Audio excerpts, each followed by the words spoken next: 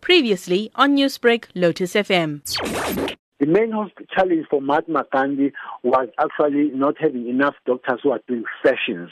And all of them had preferred to do the morning sessions, and then you are covered up. We are not covered in the afternoon. I am aware that there has been others gone, and we have just had one or two takers. We have not been that successful in terms of getting the doctors coming in and work for us in the afternoon.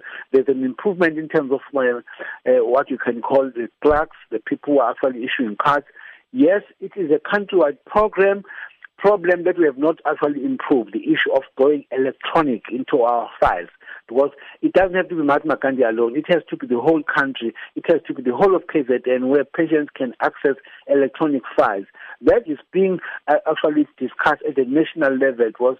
You would also have to do a once-off type of, a patient gets into Mahatma Gandhi today and is given medication and everything else. If the same patient goes to East Rand Clinic in Gauteng tomorrow, we can be able to check on the system that, but you got this medication yesterday in KwaZulu-Natal, in Mahatma Gandhi, you can't come here now for the same. So that you can also stop that type of a service. So that is being discussed countrywide. While it has not been finalized, we are really still experiencing problems in terms of filing, which is manual, and it's a program that is actually handled at a higher level than us, where all problems must actually get into it.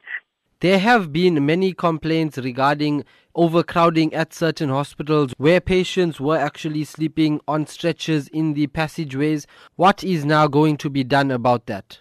If that has been the case, then it's something that needs to be attended to.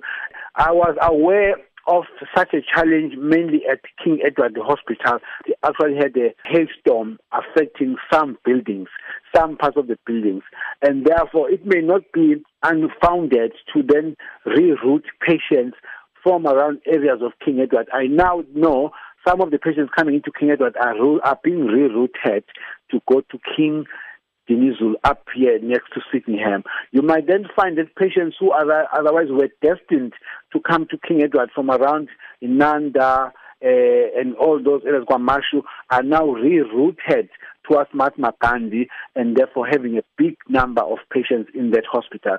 Until and unless we are done with the Pixley Kaisa Semi Hospital, which is around Bridge City, we'll continue experiencing problems of overflowing in our hospitals, until also we get King Edward back into its full capacity.